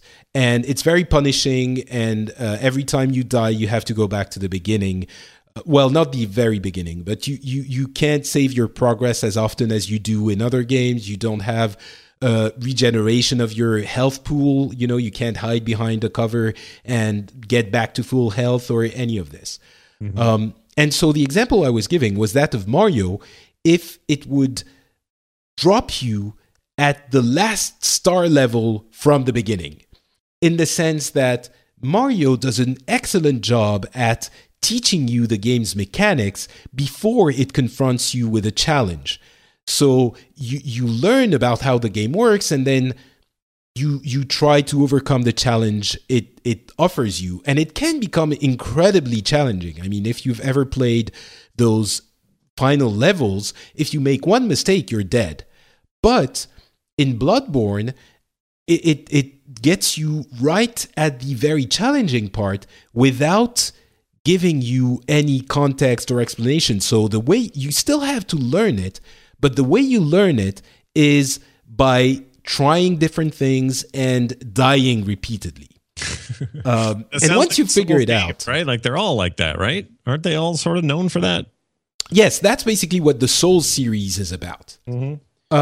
So that's the example I gave for my French show. I think a much better example, actually, is that the one I'm going to give right now. Playing Bloodborne is like going to summer camp. Okay. Stay with me. It's going to make sense. With you, I got it. You go to summer camp and you go there and you're like, whoop, whoop, whoop, it's going to be fun. I'm going to be having fun with different people and it's going to be camping and stuff and it's going to be cool. And you get to camp and you get in and you get in line and you're faced with a freaking drill sergeant that gets in your face and that goes like, now we're going to go in the forest and we're going to kill bears. Take this gun. And you're like, and he goes back to your face and he's like, did you say something, Private? And you're like, I've never shot a gun in my life. It's, get down and give me 20. And you're like, what the hell is this? Where am I? What's happening? And so at this point, at this structure, at this juncture, you have two choices. Either you go home and, you start crying like a little bitch and you go home and you never want to hear anything about that horrible drill sergeant ever again. Okay. And by the way, this is totally justified. He is a horrible drill sergeant. Okay. It's not like people are going to look at you and think, that idiot, he couldn't, this is a horrible experience and you can feel it in your bones from the beginning. All right. Or you get down, do your 20, then you get back up, take the freaking gun that you've never shot in your life, go out in the forest, and start looking for bears to shoot. And you the first time you're trying to shoot the bear, you walk around aimlessly for, a few minutes, and then you see a bear, and you're like, holy crap, that's a bear. You point your gun, you aim, you try to shoot, and it goes click, or it doesn't shoot, and the bear sees you and mauls your face. And like, what the heck? So you do this 2 or 3 times, and you can't figure out why you're dying. And then you're like, you remember that thing in that movie that you saw about the gun safety. And you're like, oh, crap, of course. I should put the safety off. Yeah. So you put the safety off, and you get in front of the bear, and you're like, you mother freaking bear, you're going to die. And you shoot the bear in the face, and it dies. And it's like, yes, I've killed that bear. Yeah. And you're once you know that you need to turn off the safety, and it's not difficult. You just do it. It's just that you never had, World 1-1 with mushrooms to teach you to turn off the safety. If you're still following, it makes sense. But, I totally think it's it's an apt thing. Everyone that describes these games says the exact same thing that you're saying. They either love that or they hate that.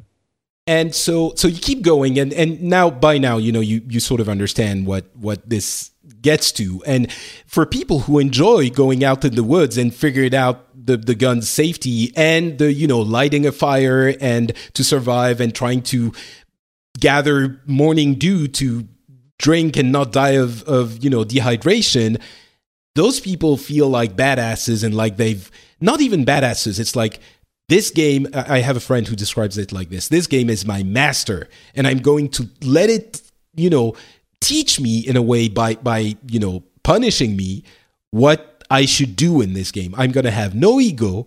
I'm just going to let that drill sergeant yell at me, and I'm going to figure it out somehow. And some people like it. Mm-hmm. So where are you at then? Where are you at? So I killed the first couple of bosses, the Cleric Beast and Father Gascoigne, whatever it is. The people who know the game are going to know what this means. Sure. So I don't like the game. Okay. However,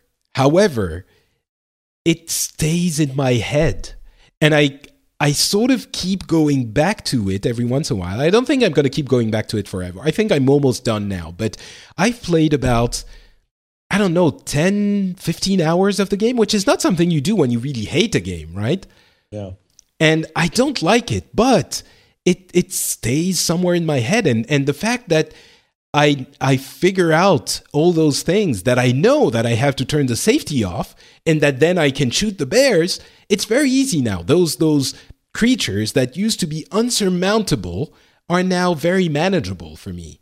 And I can see what is there. I still think the game is not for me, but I can see that there is something there. And I hope that my very silly analogy has brought you a kind of minimal understanding of maybe what the game might feel like. Part of it too, the part of your scenario you're missing is that you're in the drill sergeant's office, right? And he's berating you and yelling at you, but you can occasionally freeze frame everything around you and yell out the window. Let's call that window the internet and say, how do you, what? I did do left. Oh, juke right, then left, then hit him with the razor saw. Okay, great. Bloop, start it again.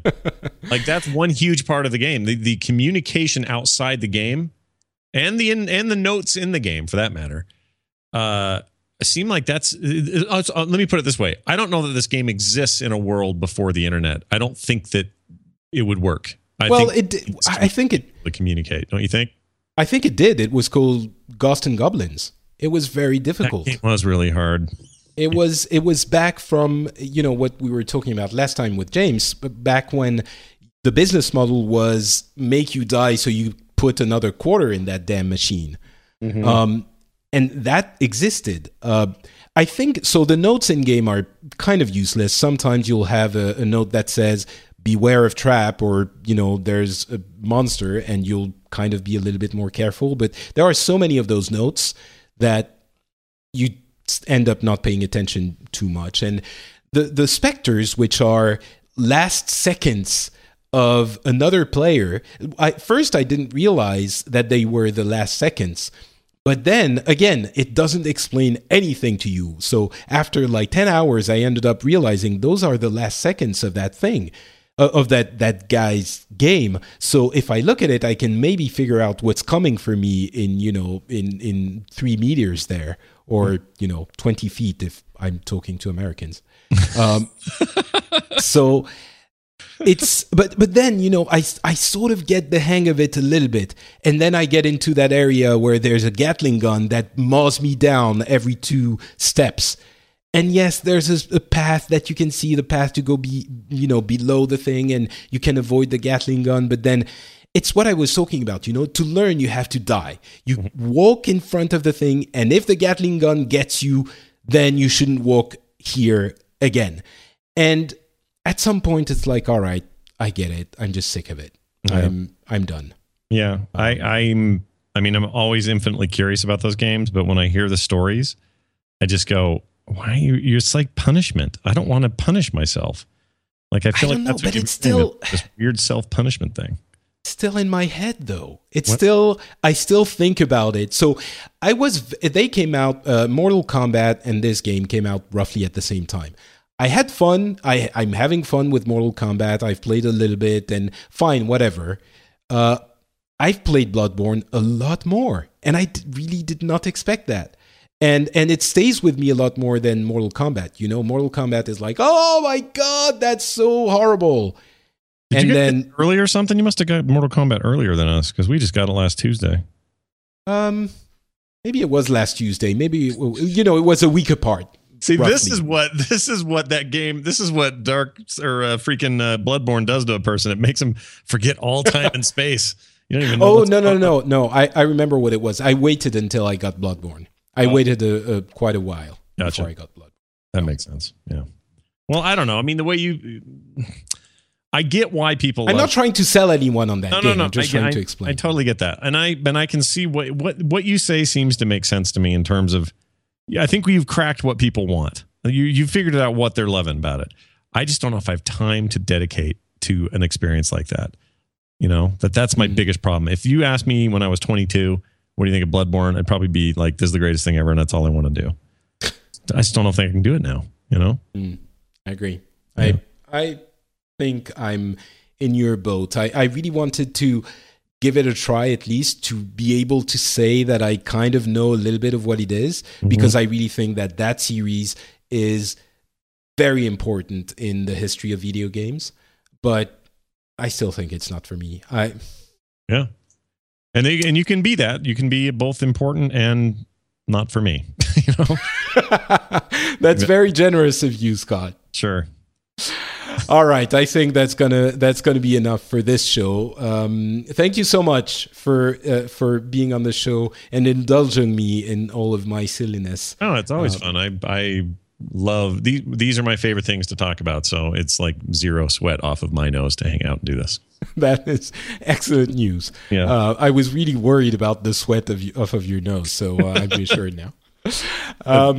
If there are people who don't know about the shows you do, can you tell them where to find you? Yeah, so if you are interested in, say, World of Warcraft and Blizzard in general, you might point your little squinties and download over there to The Instance podcast, which in January will be 10 years old, if you can believe it. Patrick's also on that show, and he and I and Dills and Terpster every week talking WoW and other Blizzard things.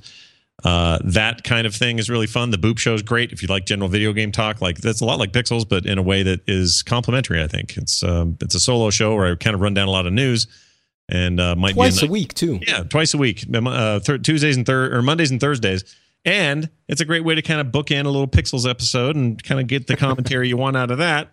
So go check that out at frogpants.com. All the podcasts, everything, all of it, frogpants.com. And they can follow me on Twitter at Scott Johnson. Excellent. And if you want to follow me, I'm not Patrick on Twitter. You can also find this show and come comment on the drill sergeant, on Sergeant Bloodborne's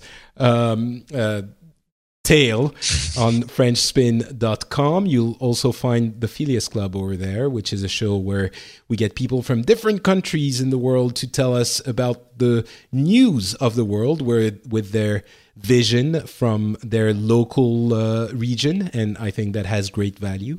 I also want to thank the lovely people who came on iTunes to leave a comment for the show. As I was saying, I think the show is sort of getting into its own now. It's been a few months, and we're getting our vibe right. And I really appreciate people going to iTunes to give us a little bit of publicity and a little bit of visibility.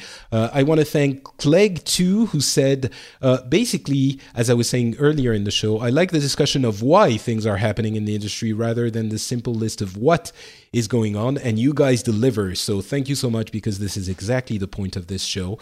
I want to thank also Helionos, who gave us 5 stars, Joe Frenza, and Steve 01212. I think that's the best Steve there is. I've looked at all the others. They're not as cool. I agree. So thank you so much for your comments and stars. Thanks, everyone, for listening to the show. Thank you for your appreciation and replies on Twitter telling me that you like the show and that you like what we're trying to do here.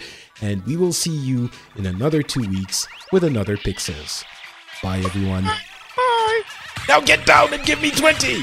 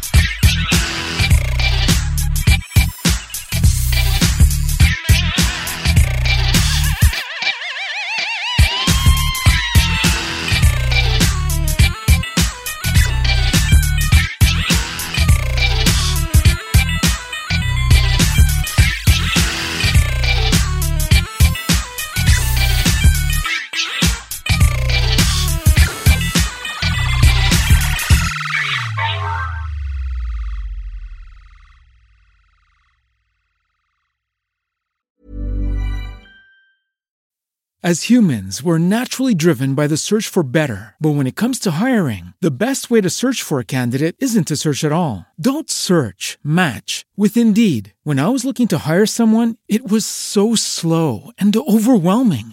I wish I had used Indeed. If you need to hire, you need Indeed. Indeed is your matching and hiring platform with over 350 million global monthly visitors, according to Indeed data, and a matching engine that helps you find quality candidates fast. Ditch the busy work. Use Indeed for scheduling, screening, and messaging so you can connect with candidates faster. And Indeed doesn't just help you hire faster. 93% of employers agree Indeed delivers the highest quality matches compared to other job sites, according to a recent Indeed survey. And listeners of this show will get a $75 sponsored job credit to get your jobs more visibility at Indeed.com/podcast. That's Indeed.com/podcast. Terms and conditions apply.